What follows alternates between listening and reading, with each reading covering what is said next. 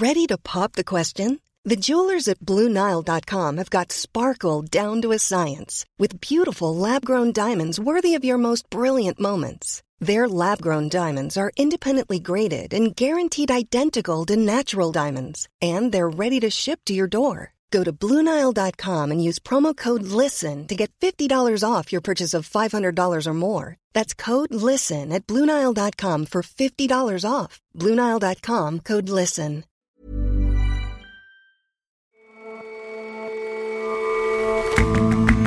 Hello and welcome to The Intelligence from The Economist. In London, I'm Jason Palmer. And in New York, I'm John Fassman. Every weekday, we provide a fresh perspective on the events shaping your world.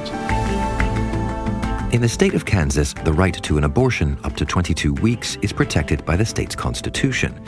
Our correspondent pays a visit ahead of a referendum on that right, a telling vote following the Supreme Court's gutting of Roe v. Wade. And for far too many people, neon cheese, greasy chips, and acrid salsa define Mexican food.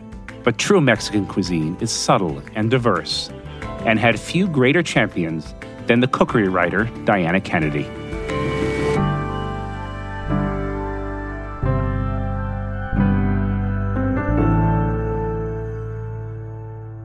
But first, in his decades as the chief ideologue of the jihadist organization al-Qaeda, Ayman al-Zawahiri died many times. Each time he was reported killed, he surfaced again. This time, though, seems final. In a press conference last night, President Joe Biden said Mr. Zawahiri had been killed by a drone strike in Afghanistan that was months in the planning. People around the world no longer need to fear the vicious and determined killer. We make it clear again tonight that no matter how long it takes, no matter where you hide, if you are a threat to our people, the United States will find you and take you out. Fond of white headgear and a Kalashnikov, Mr. Zawahiri was one of the most recognizable figures in the global jihadist movement, second only to Osama bin Laden, with whom it's widely believed he plotted the attacks of 9/11. Al-Qaeda has been regrouping since America withdrew from Afghanistan nearly a year ago, despite the ruling Taliban's promise not to host or help the group.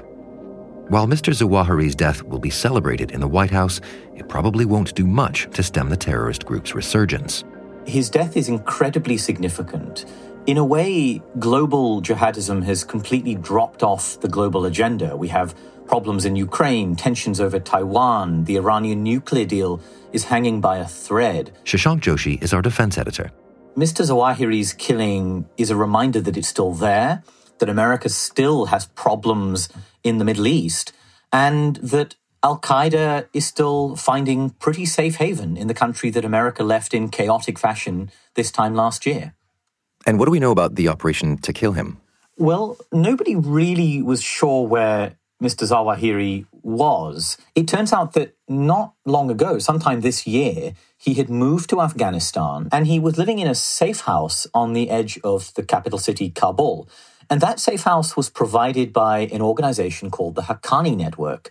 The Haqqani Network is a kind of semi-autonomous militant group which is part of the Taliban, but it also has very strong links to both al-Qaeda, going back a long way, and to Pakistan's spy agency, the ISI.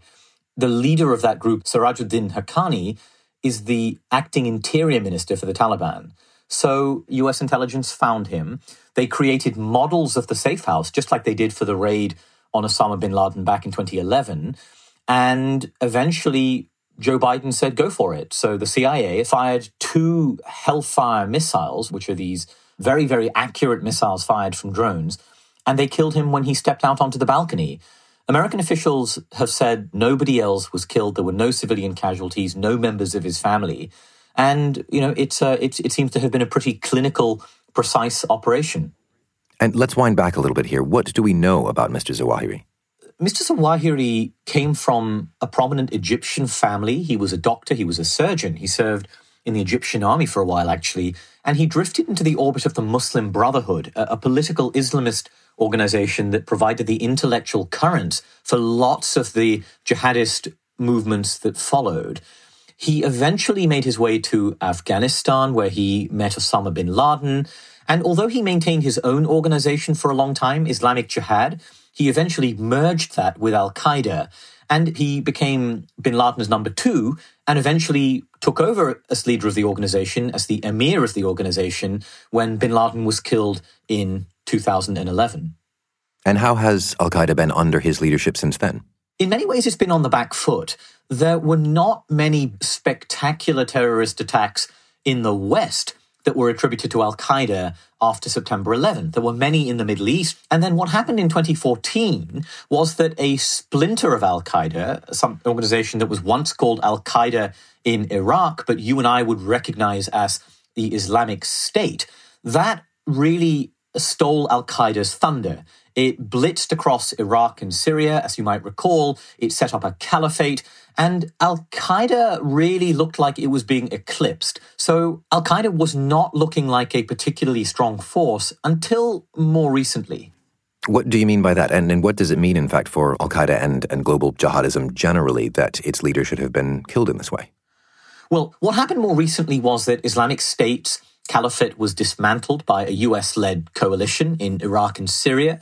And I think even more importantly, America's departure from Afghanistan last year gave al-Qaeda a lot of breathing room. You know, it finally had an ally, the Taliban, running things in Kabul, and it was able to raise funds. It was able to communicate with followers. It was able to organize. It's clearly interesting that Zawahiri felt safe enough to move not only back into Afghanistan, but into a safe house on the edge of Kabul. Al-Qaeda officials were playing an advisory role with the Taliban, according to a UN report that was published just a few weeks ago, actually. And at the same time, its affiliates had grown stronger as well. So if you think about Al-Qaeda in the Indian subcontinent, which was in Afghanistan and Pakistan, Al-Shabaab, the organization in Somalia, Al-Qaeda in the Arabian Peninsula, or AQAP in Yemen, those were all doing pretty well. So in that sense, Al-Qaeda had bounced back. I think Zawahiri's death is a pretty big blow just at that moment. So what do we know about who will replace him and inherit the leadership at this seemingly crucial time? There was a little bit of buzz a while ago that it could be Osama bin Laden's son, Hamza bin Laden. But the Americans say they killed him back in 2017, 2018. So what most officials think is that his successor is a man called Saif al-Adl. That's a sort of nom de guerre. It's not his real name. He's a really enigmatic figure. He's a former Egyptian commando. He was briefly the interim leader of al-Qaeda before Zawahiri took the job. He played an absolutely critical role in some of the key al-Qaeda operations of the past 20 years, including attacks against American embassies in East Africa in 1998. And he's got a $10 million bounty on his head. I think what's most interesting about Saif al-Adl is not really who he is, it's where he is, because he has been in Iran for 20 years. Iran is obviously a Shia regime. It has a very uneasy relationship, though a pragmatic relationship with al-Qaeda, which is a Sunni jihadist organization. And nobody really knows how much freedom he has. Would he be allowed to leave to take over the organization? So this is going to be one of the big new questions for al-Qaeda. Can he go back to Afghanistan, or is he going to feel safer staying out of the country where his predecessor has just been blown to pieces on a balcony in the capital city? And what about that question of Afghanistan as a bolt hole, a breeding ground for jihadism? That was certainly a question we had when we spoke when America withdrew from the country.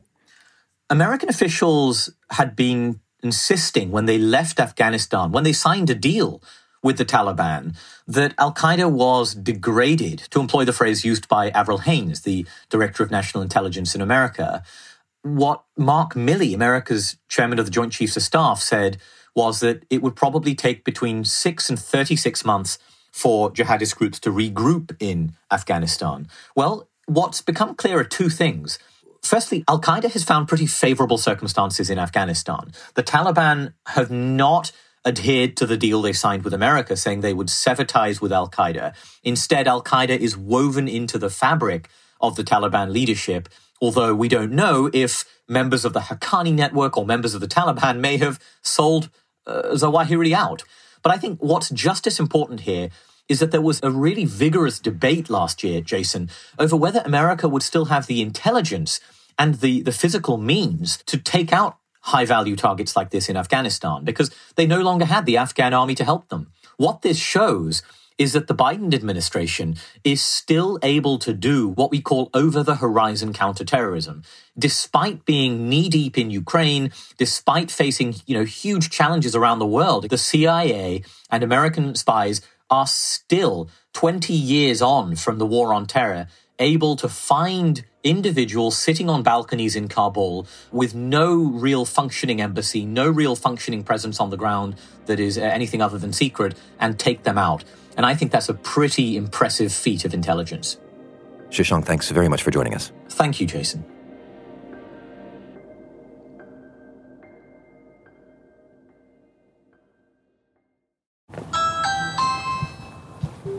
Hi there. How are you? My name is Catherine, and I'm just surveying people in your neighborhood today and talking to them about the upcoming Value Them Both Amendment. Are you aware? Today is primary day in Kansas, but voters aren't just choosing candidates for November's midterm elections. They're also voting on the right to abortion. If you're comfortable and you can share, do you mind telling me how you voted? Like, yes or no? We haven't voted yet. It's the first electoral test for abortion since America's Supreme Court overturned Roe v. Wade in June. Yeah, We're voting Tuesday. We plan to vote yes. That's awesome. Thank you so much. Thank you. In Kansas, abortion is legal until the 22nd week of pregnancy, with some limitations. It's a right protected by the state's constitution, but the Value Them Both Amendment put before voters today would limit that right. Stevie Hertz is The Economist's U.S. audio correspondent.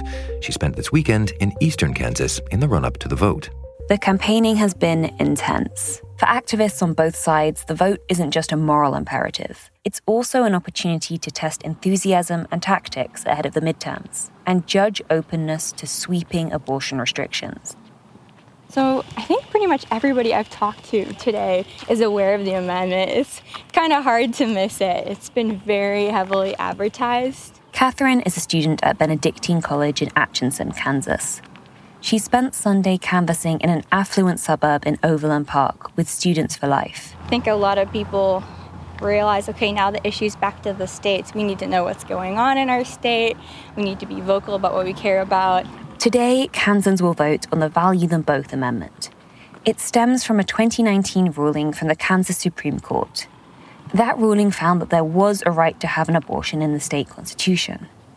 That's limited the power of the legislature to curtail it. So, the amendment on the ballot would scrap that right, making it explicit that abortion is not protected. I appreciate what you girls are doing, and just to be out here on the streets. Sian Dresler and her 2 daughters stepped out to meet Catherine. Around their home, neat lawn after neat lawn had campaign signs for both sides. You can drive around the neighborhoods and you can see that there's yeses and there's noes and there's yeses and there's noes. And Kansas is a pretty conservative state. It hasn't voted for a Democrat for president since Lyndon B. Johnson in 1964. And the limited polling there is on the referendum suggests a lead for the anti-abortion side. But it looks like it'll be close. For Dresler, the choice is clear. Well, I'm just hopeful that with a yes vote, that precious lives that, God has meant to be will have their day. Currently, there are some limits to abortion in Kansas, a mandatory ultrasound and waiting period, parental consent for minors, among others. But the Value Them Both Amendment would allow major restrictions. Abortion is safe and should be available to every person who needs it. The stakes are huge. Emily Wales is the president of Planned Parenthood in the region. This is the major step that conservatives in Kansas have to take to ban abortion. You don't change a state's foundational documents to keep the status quo. You change it to make a change. And for Kansas, that would mean further restricting abortion to the point that it was inaccessible or banning it outright. The amendment supporters say that it would hand the power back to Kansans to decide their state's abortion laws for their elected officials. But they've been quiet about what those laws would be. Nothing would change overnight. Any new laws would have to pass through the legislature. And there is currently a Democratic governor, Laura Kelly, who could block anti-abortion bills. But she faces a tough re-election fight in November, and her veto can be overridden. So a ban is front of mind. A near-complete ban on abortion is currently being debated in Indiana, and some are already in place next door to Kansas, in Oklahoma and Missouri. If access is lost in Kansas, that is going to be huge. Michelle Landau of the Missouri Abortion Fund was sitting just over the state line from Kansas at a charity concert in Kansas City. Her fund helps people pay for the procedure. For women in Missouri, the neighboring state has been a refuge. In recent years, nearly half the women who got abortions in Kansas didn't live in the state. Even before Roe fell, in the first 6 months of 2022, the Missouri Abortion Fund has funded almost 300 abortions for people, Missourians, who have had to cross the border and go to Kansas. Demand for abortion services has increased from women who come to Kansas from the nearby states of Arkansas, Missouri, Oklahoma, and Texas after the procedure was outlawed there. The Value Them Both amendment was placed on the August primary ballot by the legislature, which is dominated by conservative politicians. It's thought the pro-amendment side will have an advantage, as typically in Kansas, Democrats are less likely to vote in August, where their primaries are often uncontested, and unaffiliated Kansans are normally unable to vote in primaries at all. So pro-choice campaigners are trying to build the broadest possible coalition. This amendment very clearly eliminates the constitutional rights of Kansas women. That has been really critical to articulate to voters, and I think that actually really resonates with a broad audience. Ashley All is with Kansans for Constitutional Freedom, the main group opposing the amendment. Not just, progressives who are reliably pro-choice, but also people who tend to be more conservative, tend to be more libertarian, who really just don't want government in their business. On the front of their leaflet, abortion isn't mentioned, just keep Kansans free. If their tactics work, All hopes campaigns across the country could copy them in autumn. Meanwhile, the pro-amendment campaign has drawn a lot of support from faith groups. We have typically done our best to be apolitical in the sense that we've never endorsed a candidate or a party. We see our job, first and foremost, is to proclaim the gospel of Jesus, to teach the Word of God. Micah Hayes is a pastor at Blue Valley Baptist Church in Olathe, right on the southwest edge of Kansas City's sprawl. But we have seen this vote as a unique opportunity for us to draw a straight line from something the Bible is clear on to something we can actually influence and have an impact over. We each get a vote on this. Pastor Hayes has counseled his congregation, and Catholic churches have held vigils across the state. The Archdiocese of Kansas City has donated close to $2.5 million to the main campaign supporting the amendment. A short drive from Pastor Hayes' church, the parking lot of the Johnson County Election Office was bustling with early voters on Saturday. Do you often vote in August primaries, or did you you made a special effort? Yes, and it's kind of, I would say, puzzling that they're trying to turn back. This country is not that conservative. I voted for the amendment too. I feel that activist judges in Kansas wrote their own itinerary, and I think that should be voted on by the people, and the people of Kansas should have that choice. The day that the Supreme Court did their thing, I sobbed for hours. It's not acceptable. We have to have choice, and it has affected our family very directly. We had a son who had insurmountable issues, and we had to make a choice. And so we chose to terminate at 20 weeks. And it was awful, and I would not wish that on anybody, but I definitely could not imagine if that choice was not available to us. By yesterday, compared to primaries in 2018, 3 times as many people had voted early. For other states weighing abortion measures, today's vote in Kansas will offer plenty of lessons.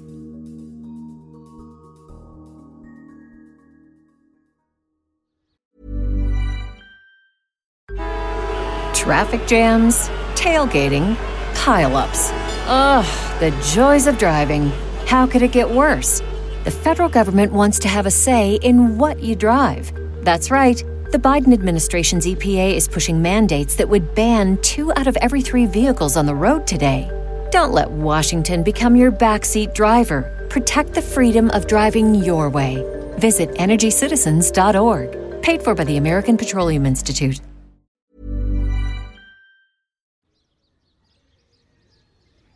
Diana Kennedy lived in Zitácuaro, which is about 170 kilometers west of Mexico City.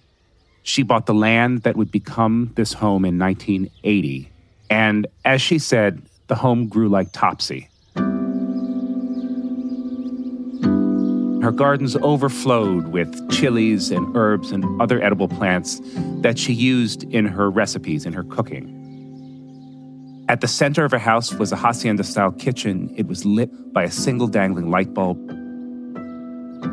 She first moved to Mexico in 1957 with her husband, Paul, who was a journalist.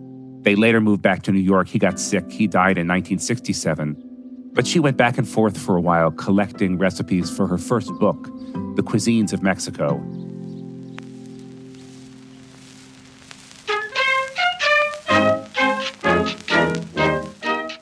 She was born in Essex in England in 1923, and she had no formal culinary training. When I describe her home, her environmental concerns, and her devotion to Mexican culinary diversity, it makes her sound like a radical, but her work was deeply conservative in the best possible sense. She had seen, over the course of her time going to Mexico, she had seen Mexico modernize and develop, and she drew attention to the culinary downsides of that development. The increasing use of convenient but inferior corn flour instead of the earthy, sweet, delicious, fresh masa for tortillas, the tendency to rush instead of take time over preparing food, the vanishing of Mexico forests she worried about. But really what she was devoted to was research and asking and investigating and prodding. And to her, recipes out of context were meaningless. That was why she was so determined to travel to every corner of Mexico. And when she ate something new that she liked, she would ask people, where does this recipe come from?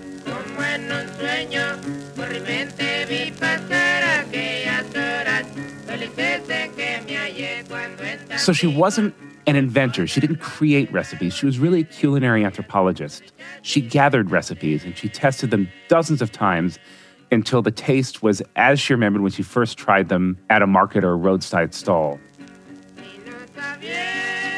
People who know her talk about her incredibly sensitive palate. Her recipes are very detailed. There's one school of thought that wants to prepare you to cook without a recipe, to sort of cook by instinct. She was at the other end of the spectrum. The recipe of hers that I'm most enamored with right now is for what she calls a mole verde, which is really, when you think of mole, you usually think of these very deep, rich, savory, dark sauces, often with chocolate and tons of types of chilies. The mole verde that I like is basically a very herbaceous chicken soup. Its flavor comes from the interaction of herbs, and it's got a sort of green vegetal liveliness and lightness that is really unbelievably delicious and that I haven't seen anywhere else.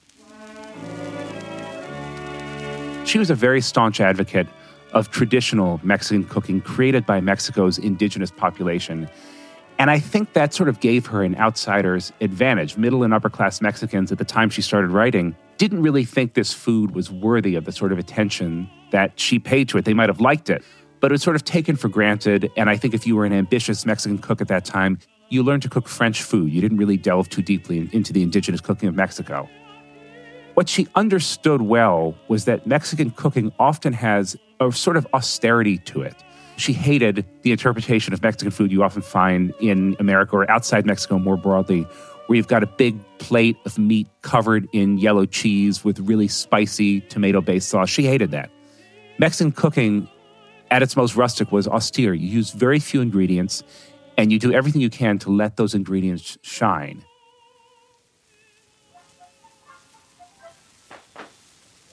She's the sort of person who was invariably described as prickly.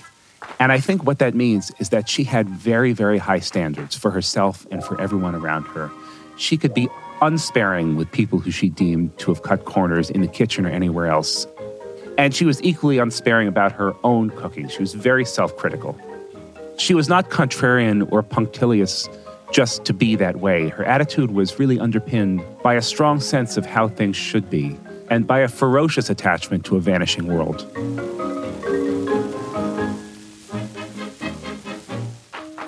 Diana Kennedy, the forthright and indefatigable food writer, died on July 24th at the age of 99.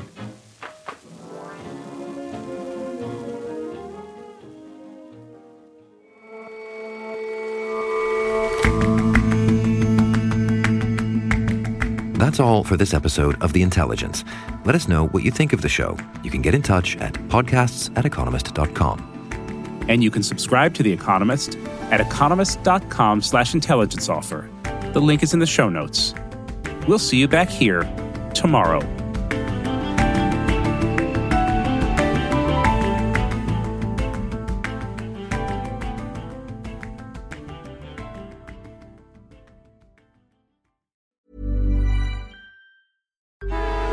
Traffic jams, tailgating, pile-ups. Ugh, the joys of driving. How could it get worse? The federal government wants to have a say in what you drive. That's right. The Biden administration's EPA is pushing mandates that would ban 2 out of every 3 vehicles on the road today. Don't let Washington become your backseat driver. Protect the freedom of driving your way. Visit EnergyCitizens.org. Paid for by the American Petroleum Institute.